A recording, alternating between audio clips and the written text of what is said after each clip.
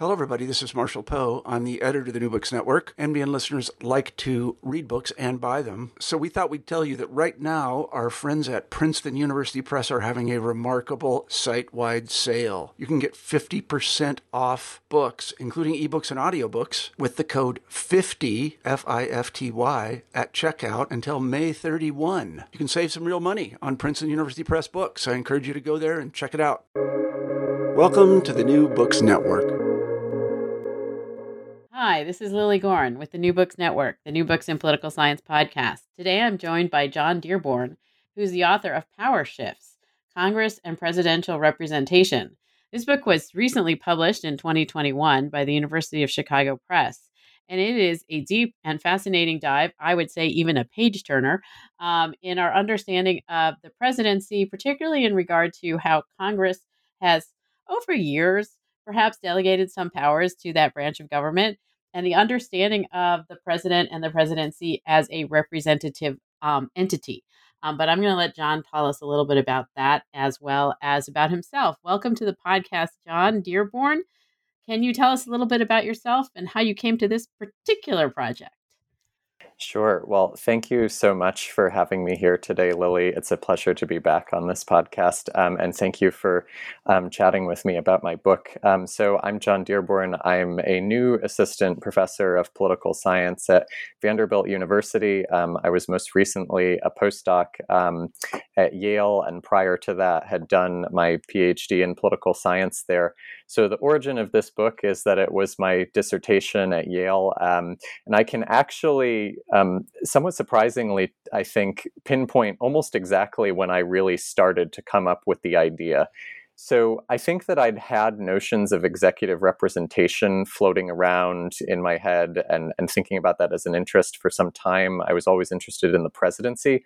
But in the spring semester of 2015, I had an aha moment sitting in Steve Skronik's American Political Development Seminar.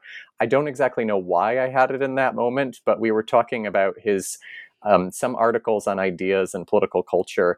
And I wrote down in my notebook, the claim that the president represents everyone, did this have anything to do with the Budget and Accounting Act of 1921? That was the first law that I covered that sort of came into my head. I wrote that as a seminar paper in Steve's class. That eventually became one of the two articles that sort of predated the book in the Journal of Policy History.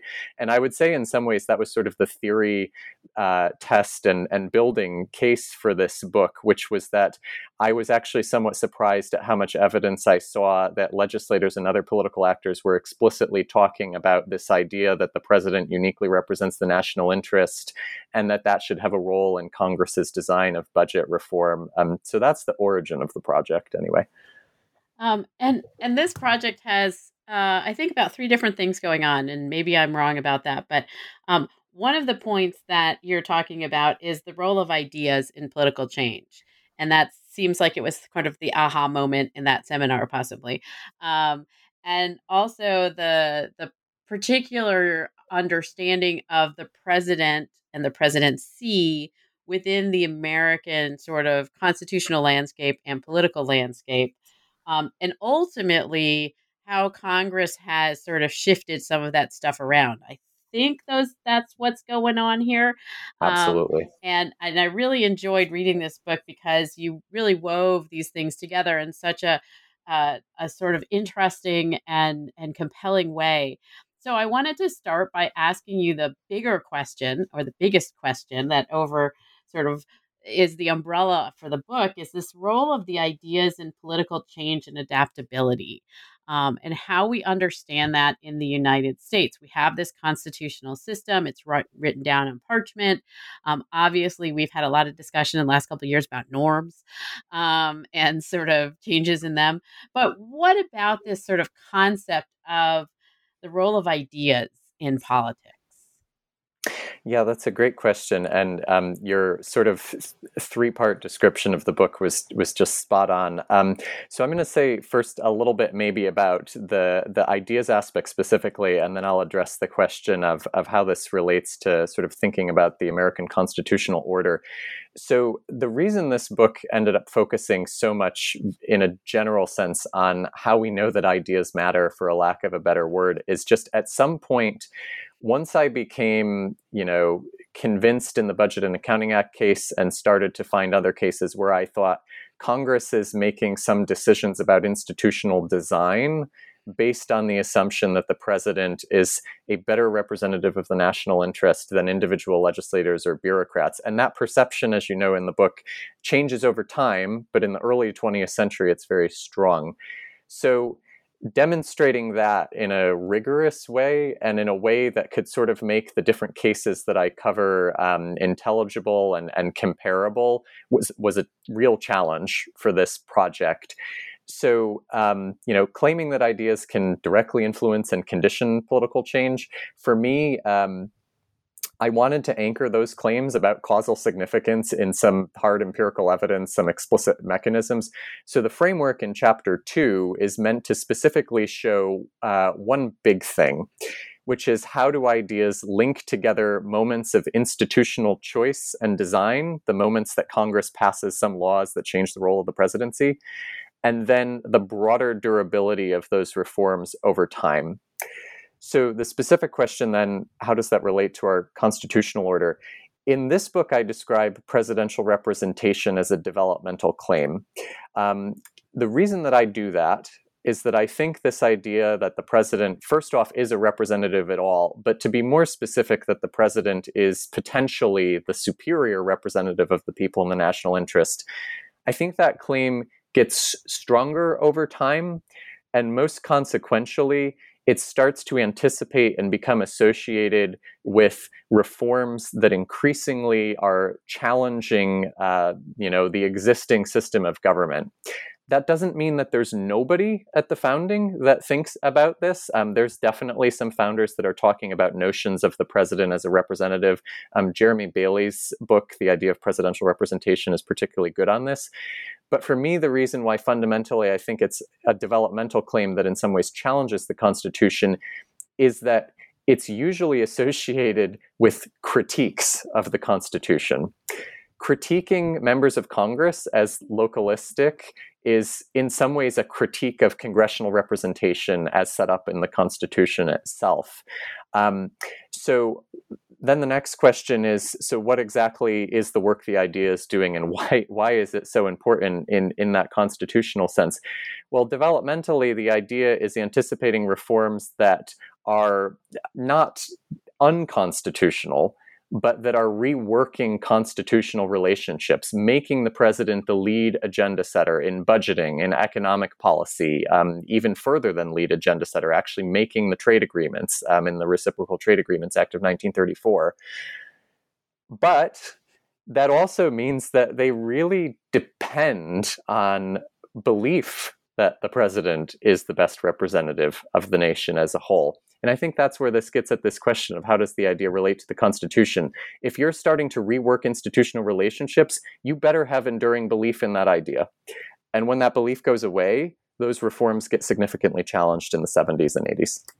And I love the way that you sort of talk about how Congress also boxed itself in terms of trying to perhaps undo some of the things it had done. But I did want to ask you a little bit more because, as somebody who teaches too many Federalist Papers to undergraduates, the sort of idea at the founding was not per se, for the most part, or the majority, and there was a lot of disagreement about everything, obviously, that the president was going to be this kind of national representative. Can you explain a little bit about that in terms of the structure of the office and how the president is elected? Sure. Well, the first thing, of course, as you well know, is we have an electoral college. We don't have direct election at the founding, and there are moves to change that very quickly, including the 12th Amendment that puts the president and the vice president on the same ticket. But the way that I would describe it is, I think at the founding, the role of the president is obviously chief executive, is sort of paramount. I think that the key thing about the president as an independent officer is, in some ways to obviously provide energy in the executive, as Hamilton put it, as a leading character of good government, but also that the fear of the founders to some extent is about an overly strong Congress. So you get executive independence partly for that reason. But what you don't explicitly see at the founding is the notion that, well, the president is going to do something like set Congress's agenda, or the president is going to have a mobilized popular following, or certainly not that the president is going to, again, claim to be the better spokesperson for the nation as a whole than Congress itself. Those are things that start to emerge over time, potentially pretty early. Andrew Jackson, of course, makes the claim to be the direct representative of the people and challenges Congress's legitimacy in that way. But there's a difference, I think, between the 19th century version of this claim and what you start seeing in the early 20th century. In the 19th century, to take Jackson as a case, you see presidential representation associated with claims of an electoral mandate, claims that the president has the right to veto policies, not just on constitutional grounds, but just because he doesn't like the policy and speaks for the people. And it's also invoked for and associated with the removal power. So, for example, Jackson firing Treasury secretaries and again saying, well, he's the one that represents the people. But in the late 19th century and the early 20th century, you see reformers, progressives among them specifically saying, well, something like the veto is not enough to gain a national perspective in legislating. They think that the primary problem of American politics, rightly or wrongly, is localism, and localism in Congress on things like the tariff or on things like budgeting. And so they start to associate this notion that the president is the spokesman of the national interest with the idea that he or she should be setting the legislative agenda, and that the separation of powers should basically be more formally bridged between president and Congress, almost approximating a parliamentary system in one sense. But the difference between that and the founding, at the founding, you do have the provision that the president is supposed to report on the State of the Union and can recommend measures. So that's there. It's not absolutely unanticipated that something like that could happen. But when you look at things like the Budget Act or the Employment Act, you are now formally making the president responsible for agenda setting, and you are making it a routine thing that all presidents are supposed to do. And that's a very significant shift in the system. And you go through the first part of the book, because the book is divided into like the sort of trajectory of how this happens, with regard to how Congress, in a certain sense, in the words that I would choose, delegates power to the executive, that then sort of changes the constitutional structure, and sort of puts the president in this position of being more representative of the whole. And in the second part of the book, you sort of talk about where Congress tried to reform some of that a bit. And you use these really interesting pieces of legislation and the dialogue around them, the conversation that members had around them, as the means to sort of look at this. And you've already mentioned the Budget Act. Again, lots of us pay lots of attention to the Budget Act of 1921. It's always rolling off the tips of all of our tongues. And the Employment Act, as well as a number of the other reorganizations of the executive branch. Can you talk about how you identify these particular pieces of legislation as key to sort of building this theory? Sure. So as you said, the book is structured in two parts. I think the criteria for which legislation I ended up looking at was cases where Congress is consciously and actually building up the presidency as an institution. So the institutional presidency, as I define it, I know there's a lot of great work on this. To me, there's two key components of it. One is that the president is going to have formal agenda setting responsibility.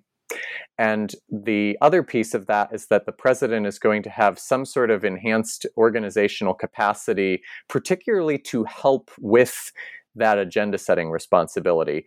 So in the first period of laws that I looked at, you see in most cases, both of those dimensions are coming up in the legislation. So for the Budget Act, it's the presidential budget and the Bureau of the Budget in the executive branch. In the reciprocal trade agreement case, that one is actually, it's even beyond agenda setting. It's the president actually making bilateral trade agreements, but it has a similar character of we need the president to take the lead on this policy issue.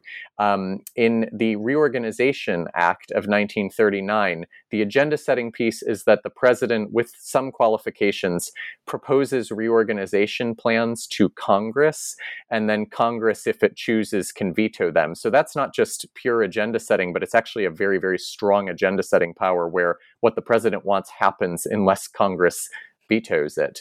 And then FDR very quickly uses that to create the executive office of the president. In the Employment Act of 1946, we get the President's Economic Report, and on the organizational side, the Council of Economic Advisors.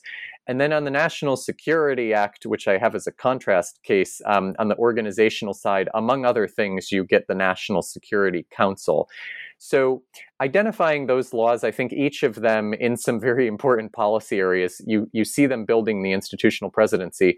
What actually was in some ways particularly interesting to me was discovering that each of those laws had, I thought, such a clear counterpart in the 1970s and 80s. So, the Congressional Budget and Empowerment Control Act of 1974 is clearly the analog to the 1921 Budget Act. And the War Powers Resolution, I think, is a pretty good analog to the National Security Act.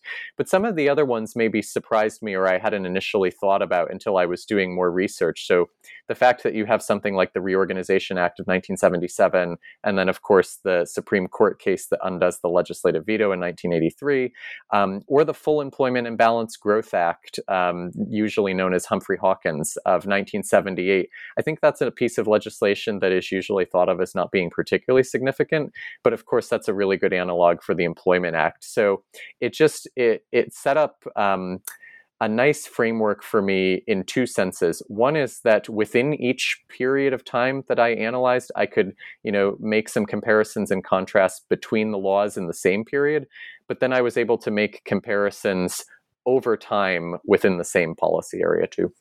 And I wanted to ask you about, as you made the note that the National Security Reorganization Act in 1947 and the work that followed in 1948 is kind of a contrast to the other acts that kind of the reasoning behind them, because they all sort of look the same in terms of, as you note, the organizational capacity that is given to the president to operate in this particular way. Can you explain how, in reading the archival work that you did, you saw some of the distinctions with regard to that National Security Act versus all these others during this period of time? Yeah, that's a great question. So let me first say maybe very precisely what work I think the idea of presidential representation is doing in the four cases where I do think it's especially influential. So budgeting, trade, employment, and reorganization. My claim isn't, as I know you know, my claim isn't that the idea causes those acts to happen. It's very precisely about how it influences the design of them. So for budgeting, for example, the proximate cause of budget reform is massive debt from World War I. But then there's a bunch of different designs considered, and my claim is presidential representation influences the presidential budget choice. For the Reciprocal Trade Agreements Act, Great Depression, decline in world trade is the proximate cause, but you can't explain the choice without presidential representation. Employment Act, it's among other things, you have so many American GIs about to return home. There's fears of returns to mass unemployment. So that's the cause. But again, the design is presidential representation. So here's where the National Security Act then looks different. It's not that people don't talk about the president having a national perspective, and in fact, they think one purpose of that act is to try to get a more national perspective and holistic perspective on national security and foreign policy issues.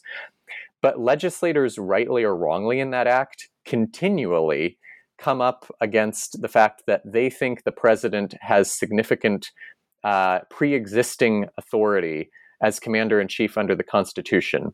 And this is just very different than how they talked about what they were doing in those previous acts from the 20s to the 1946 Employment Act. In each of those cases, there was pretty clear recognition that the authority that they were granting the president was, in a sense, new authority, that it was a new responsibility, that they were fundamentally changing the system in some way. The Reciprocal Trade Agreements Act case is a particularly good one on this, where everybody is very, very clear that they're fundamentally changing the way that tariff policy had worked for a century beforehand. But in the National Security Act, it's almost like Congress is trying to figure out a way to get the institutional presidency developed in this realm, but they think the president already has so much authority, and they're finding a balance as just to how to fit those two things together. So that's why I say that one's design does not depend on presidential representation. But its structure is very much like the others because it does the same thing. But as you note, it sort of finds itself drawing on Article 2 powers that already exist, as opposed to, sort of maybe president should do this because he, at this point, is the representative of the people. And so, as you say, you set this up in the first part. Here's budgeting, here's trade, here's organization, here's national security, that Congress sort of moves some power to the president and gives the president the capacity to also operate in this sort of national capacity. Then in the second half of the book, you talk about Congress has some second thoughts. And, we go through this period in the post-Vietnam, post-Watergate era where Congress is trying to draw some stuff back to itself, or at least take it away from the president because of what they saw as, aggrandizement in the imperial presidency. Can you go through the examples there that are the sort of parallels to the first part of the book? Absolutely. So I think a good way to maybe state what this book is doing in one sentence is that Congress's perceptions of the validity of presidential representation influence their actions in lawmaking about presidential power. I know that's a bit of a mouthful, but the key variable, as it were, that's changing between period 1 and period 2, at least that I focus on, is in the first period, again, as perhaps it sounds very naive, but there is just such a widespread view that, the president takes this national perspective. It is in some ways hard to believe, even to me, but, you read it so much, and it's not even just in congressional debates, it's in, newspapers, it's even in novels. And then in the second period, after Watergate and after Vietnam, and there's other things too, but those two sort of really, really crystallize this decline. It's almost like the political culture and polity all at once are like, wait a second, what if the president doesn't really represent the national interest all the time? What if we can't count on that anymore? And so you get the terms of debate about presidential power are very much on those grounds of questioning whether you can trust presidents to act in the national interest. So the policy areas covered in that second part are the same. So I think I'll go in roughly order. So the Congressional Budget and Impoundment Control Act of 1974, broadly speaking, does two things. It creates, of course, a separate congressional budget process, and it creates a congressional budget office. So in a sense, it's creating institutional processes and just institutions, in the case of the CBO, to rival what it had given the president before. Notably, it doesn't take away the president's agenda-setting power, but it's kind of trying to diminish it, and it layers over it. And the key claims that legislators are making in these debates, One is, of course, doubting that presidential representation can be trusted as much. But the second thing is the claims that are resurging are in many ways the ones that in the first period kind of lost in the debates. So first is that Congress can, in fact, represent the people as a whole potentially better than the president. You see a resurgence of that claim.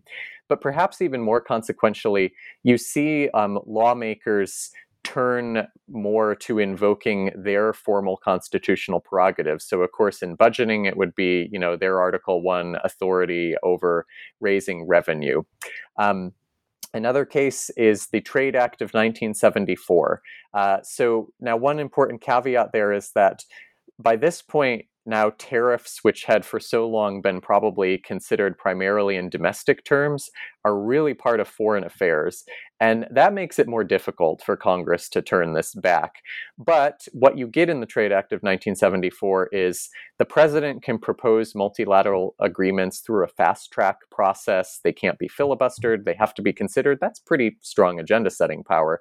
But Congress is now insisting that they have to give their affirmative vote for these policies. And that's different than what was proposed by the Nixon administration, which was that maybe Congress could veto the president's trade agreements. Ultimately, the pushback on that law is just to give Congress a more affirmative voice on things. And again, it's on the same ground. We represent the people as a whole, and we have Article 1 authority over tariffs. In the case of the Full Employment and Balanced Growth Act of 1978, the primary takeaway for me there is that, that act starts off talking about maybe giving the president more responsibility, defining how the president's economic report is going to be proposed. But one of the biggest legacies of that act really is the mandate that it gives the Fed, the Federal Reserve, about unemployment and about combating inflation. And to me, what that really signifies is Congress is really recognizing now the Fed as primary short-term economic actor, as opposed to, say, the president and the Council of Economic Advisors. The Reorganization Act case, a little bit of a complex one, but basically Congress is starting to doubt, do presidents really want a rational reorganization of the executive branch compared to members of Congress? And they give Jimmy Carter some renewed authority over that after they had declined to renew it for Richard Nixon. But the vulnerability of that law was that legislative veto feature where Congress could veto presidential plans. The Supreme Court declares that provision invalid in 1983, and that's caused many, many problems in congressional presidential relations ever since. But it's another symptom of this sort of turn to formalism, which is that, the court says there is a single procedure for how the legislative process is supposed to work. And that is Congress proposes, the president decides what to do. And of course, the legislative veto basically had reversed that. The contrast case, finally, the War Powers Resolution, you see intense congressional pushback. You see them saying, we can't trust the president to represent the national interest in war making. Vietnam has shown us this. Congress is the better representative of the people. Congress has Article 1 authority over war. But there, like in the National Security Council debates, you see Congress almost restrains itself from going further than it could have because they are worried about infringing on the president's authority as commander-in-chief. So again, national security has this qualitative difference than some of these other policy areas. And particularly, we have these issues around war powers and national security during the Cold War, where, again, the president has been given a lot of power and capacity given our sort of strategic disposition during that time. And Congress doesn't really have, and we've now had these debates about, like, how do we reel in the nuclear process in this post-Cold War period, because the president seems to have a lot of power to push the button, as it were, and representing us in that capacity. So I wanted to ask you about, sort of this idea of presidential representation, because it isn't something that is regularly debated. And it is something that we often think about because this is the only office that is elected by the entire country. And that, Congress in so many ways, famously, obviously, Tip O'Neill, all politics is local, And so how do we sort of find ourselves now in this position where we have this representative who we think is the voice of the people, but maybe not, given your research, and Congress maybe sometimes is the voice of the people, but also maybe not. And how do we understand that in the context of our constitutional democracy in the United States? So one thing to say, as the way you've sort of contrasted, the president and and Congress's representative claims, there's definitely an enduring tension there. And at least one suggestion of this book is, the respective perceptions of who has the stronger claim can change over time, to be sure. There's always some tension there. There's tensions in both periods that I talk about. You get defenders and proponents or opponents of each claim. But it's certainly true that it seems like one side is more influential, as it were. But the more general idea, so one of the original motivations of this project is that I think the way that we think about presidential representation today is mostly as a standard to sort of judge presidents. So, the media does this in particular. Just looking at the New York Times periodically, you'll sometimes see this come up. So there's an evaluation of the performance of the occupant of the office against the truism that they're supposed to represent all the people. Now, we know from really good political science research that presidents all are going to fall short of that exalted standard to some degree. So they, of course, need to act as partisan leaders. They need to forge electoral coalitions. They need to not only get their base states on board with them and mobilize their voters, but they also need to focus on particular swing states in the electoral college. So there's certainly, some sort of built-in ways that this claim is limited. But what interested me was that I think we sometimes have missed, and I wanted to bring out, the transformational possibilities that have been associated with this idea. And I want to stress that as you know, I don't take a position as an individual in this book on whether this claim is true. What was interesting to me is just how the perceptions of it change, and more specifically, what the impact of that is. So where are we now? Well, I think what maybe distinguishes the last couple of years on this issue of presidential representation is we know that presidents fall short of this idea. We certainly know that we've been in a more partisan era, arguably, since the late 1970s, more polarized times. I think the fact, for example, as Francis Lee's work shows, that control of Congress is actually up for grabs again in many elections, maybe changes some of the calculations of legislators in a way that in the earlier parts of the 20th century would have been different. But to bring up, our previous president, Donald Trump, here's where I think he stands out on this, and this tells us something about the claim. Even presidents that were partisans, that prioritized swing states, felt the need to claim legitimacy based on this idea, to at least, portray themselves as striving to represent everyone.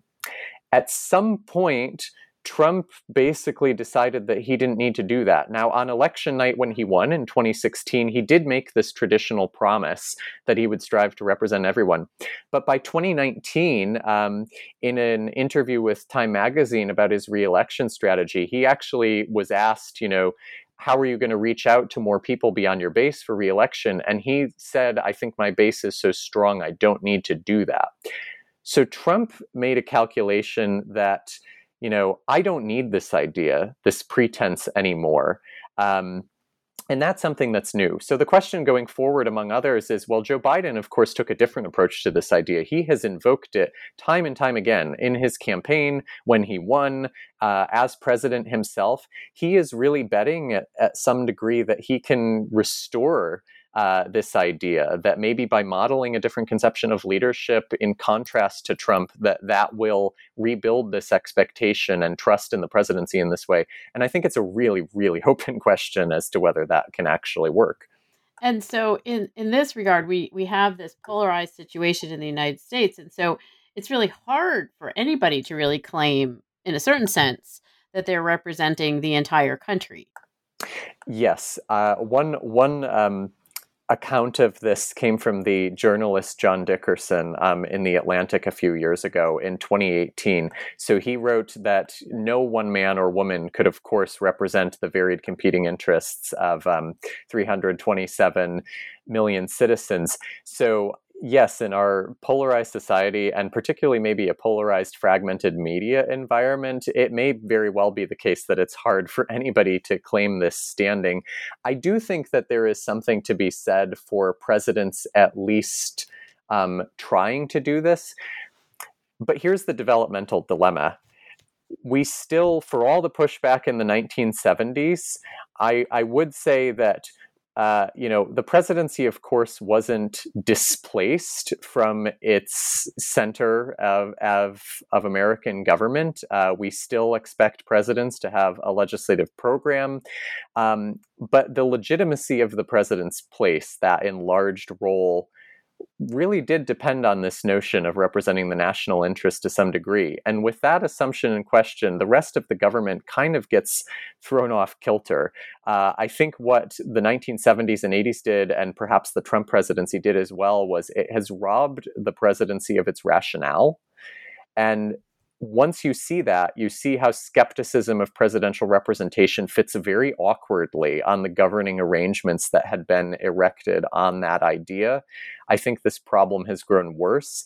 And I actually think that Joe Biden has a very clear-eyed recognition about what that might mean. So at one point, a couple of months ago, he was asked about his promise to unite the country. Wasn't that maybe a little bit naive sounding?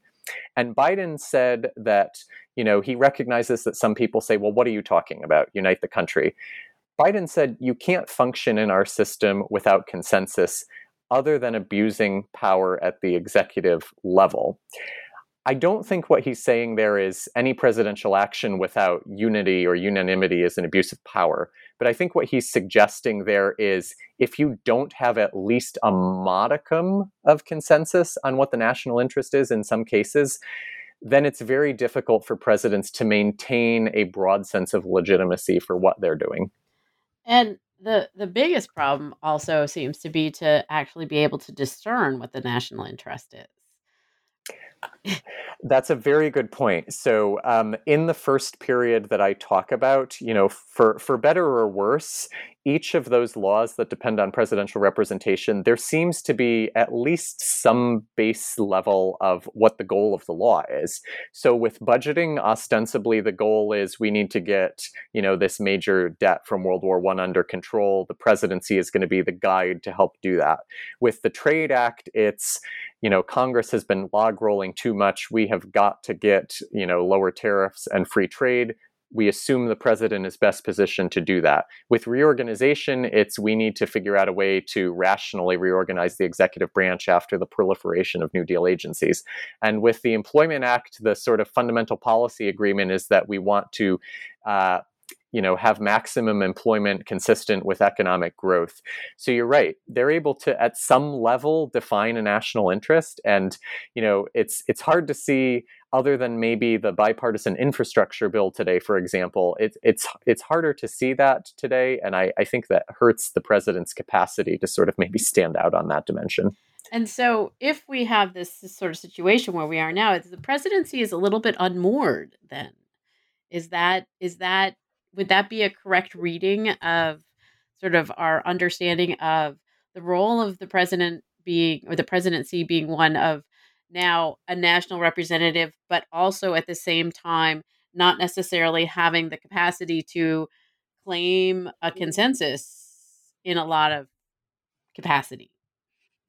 So I like your use of the word unmoored. And this actually, I think one indicator that presidential authority was perceived to be, risky, resting on this representational basis, is seen in the response of conservatives in the late 70s and 80s in how they turned to presidential power after the 1970s. So I realize this is both the end of this book and, of course, gets into the other book with Steve Skronik and Des King, Phantoms of a Beleaguered Republic.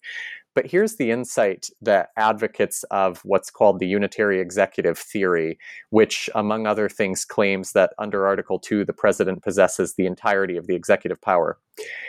A lot of those advocates of unitary theory do make these kinds of representational claims, that the president is the best representative of the people, that the president is a direct representative of the people. They tend to make those claims in particularly plebiscitary terms, sort of mandate claims, more narrow partisan claims, whereas in most of the cases that I talk about in the book, I'm thinking of it more in terms of stewardship. So the notion of national interest representation, representing all the people. But the Unitarians recognize that as much as they may or may not believe in this idea, that it's vulnerable. And I think that gives you some insight into the fact that they're trying to sort of ground their view of presidential authority in a reading of the Constitution. And whether that reading is right or not, I happen to think that there are some problems with it.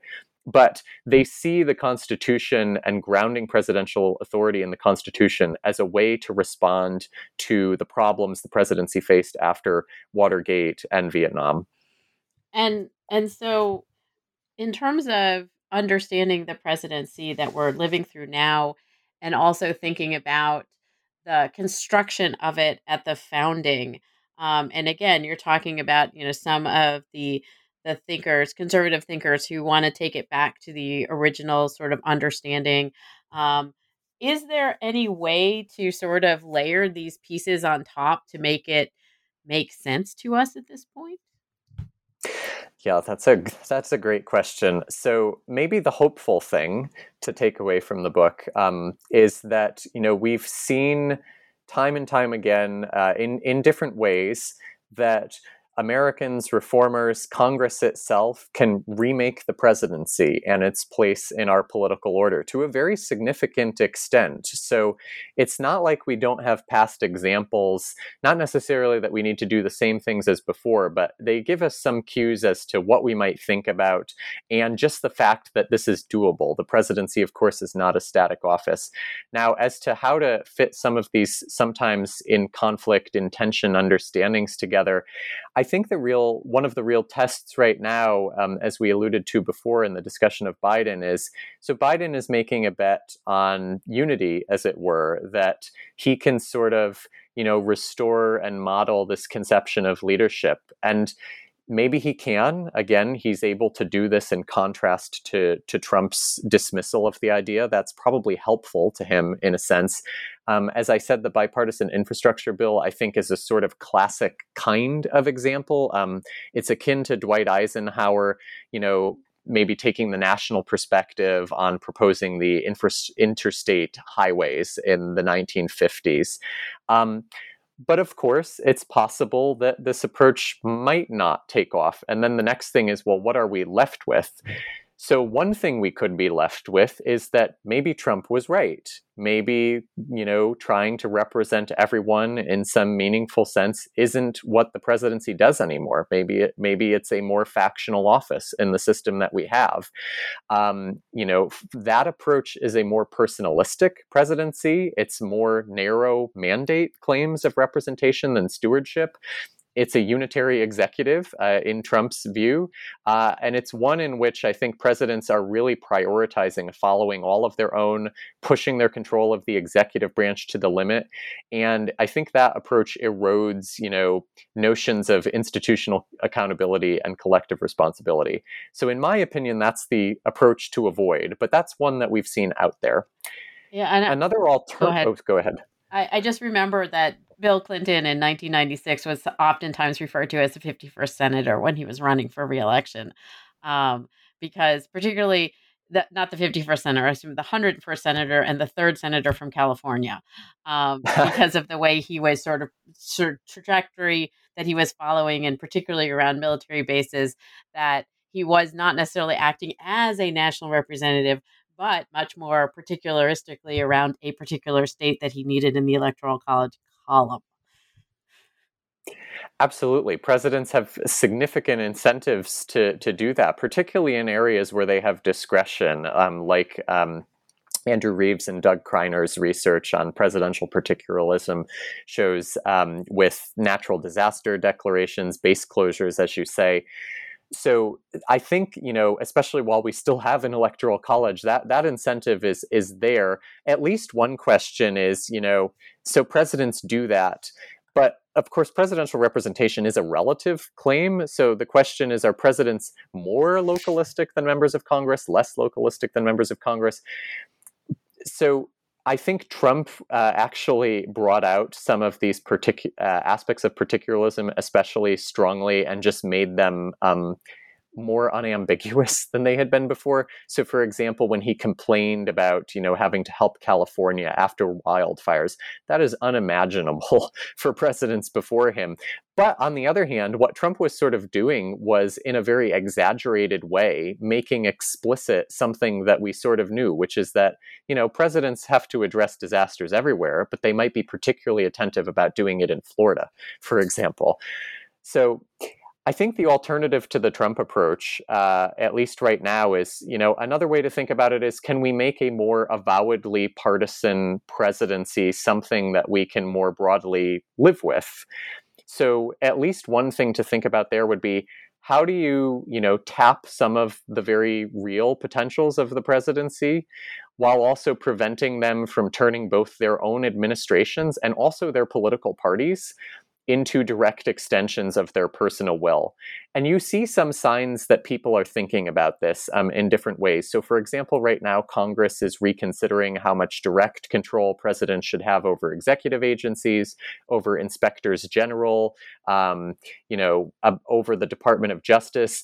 At the same time, there's great scholars of political parties, like Julia Azari, for example, who talk about, what kinds of reforms might we potentially want to think about with our parties and our system of presidential selection to try to help presidents, to help the parties reconcile the full array of interests and views within their coalition, and to try to come up with presidential nominees that maybe are more managers of broad coalitions than presidents who are going to come into office with a very narrow, mobilized factional following. I think if there's one thing that our system is probably at least a little bit better off with, it's presidents that even within their own party might have to be good at coalition management, and not presidents that just, you have a personal following and you're just going to rely on that. And so that would sort of move away from the sort of the potential for the cult of personality around any particular individual who is running for this very powerful office. If they do have to manage broad coalitions within their party, even if they don't have to make deals with the other party. And maybe, this would be me at my most idealistic, who knows, but maybe the skills of, being a little bit more of a coalitional leader in your own party translate to at least slightly better attempts to represent the national interest and bridge some of those, different perspectives on the country outside of your political party as well.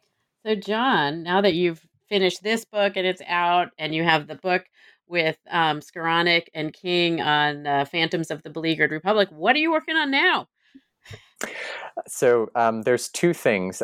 One is a project that I've actually worked on for some time, dating back to grad school. It's a paper on the origins of U.S. federal tax policy and the role of Congress and presidents in that. So that's a very different kind of project. But our modern system of taxation, corporate taxes, income taxes, and inheritance taxes, all was sort of established on a durable basis between 1909 and 1916. So I've been exploring a bit as to why that happened.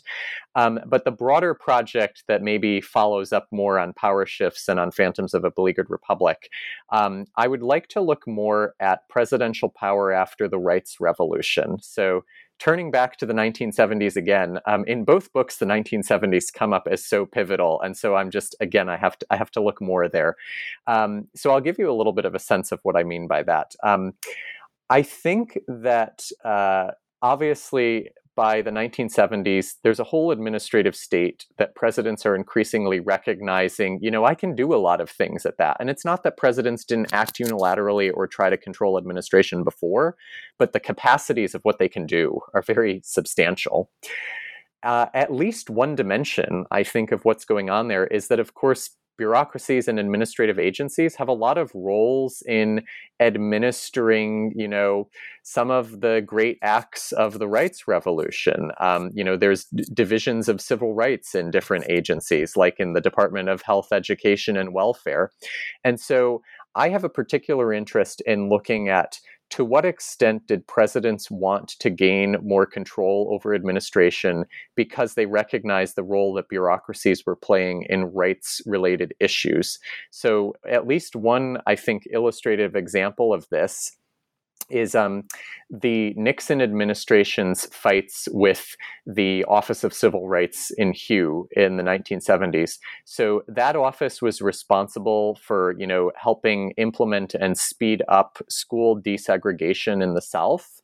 But there were a lot of advisors and Nixon himself in the White House who were uncomfortable, with the pace that they were trying to go, because of course Nixon had the Southern strategy. They had a lot of these Southern states and voters now that were part of their coalition. And so you saw a tension between the White House and between Hugh precisely on this issue. I think that tells us something about this turn towards presidents on both sides feeling the need to, gain some influence over administrative agencies, whether that would be to try to maybe, curtail or limit the expansion or realization of rights, or to try to expand them. I'm thinking there of Barack Obama and the DACA program, for example. But I think that's I don't want to say underappreciated because there's good work on it, but there's more to the story about the turn toward presidential administration and the unitary executive, and I want to go into that.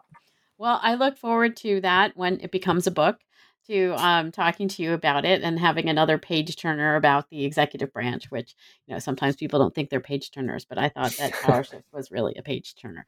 So I want to thank John Dearborn for joining me today to talk about Power Shifts, Congress and Presidential Representation, published by the University of Chicago Press in 2021.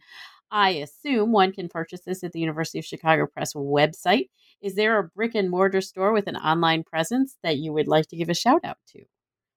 Sure. So I actually looked this up to be sure of it because I knew this question was coming. So back in my home state of Connecticut, at least one independent bookseller near New Haven in Madison, Connecticut is called R.J. Julia. And I just checked and they apparently, if you email or call them, can order the book. So that's one. I appreciate that. And I thank you for joining me today to talk about Power Shifts.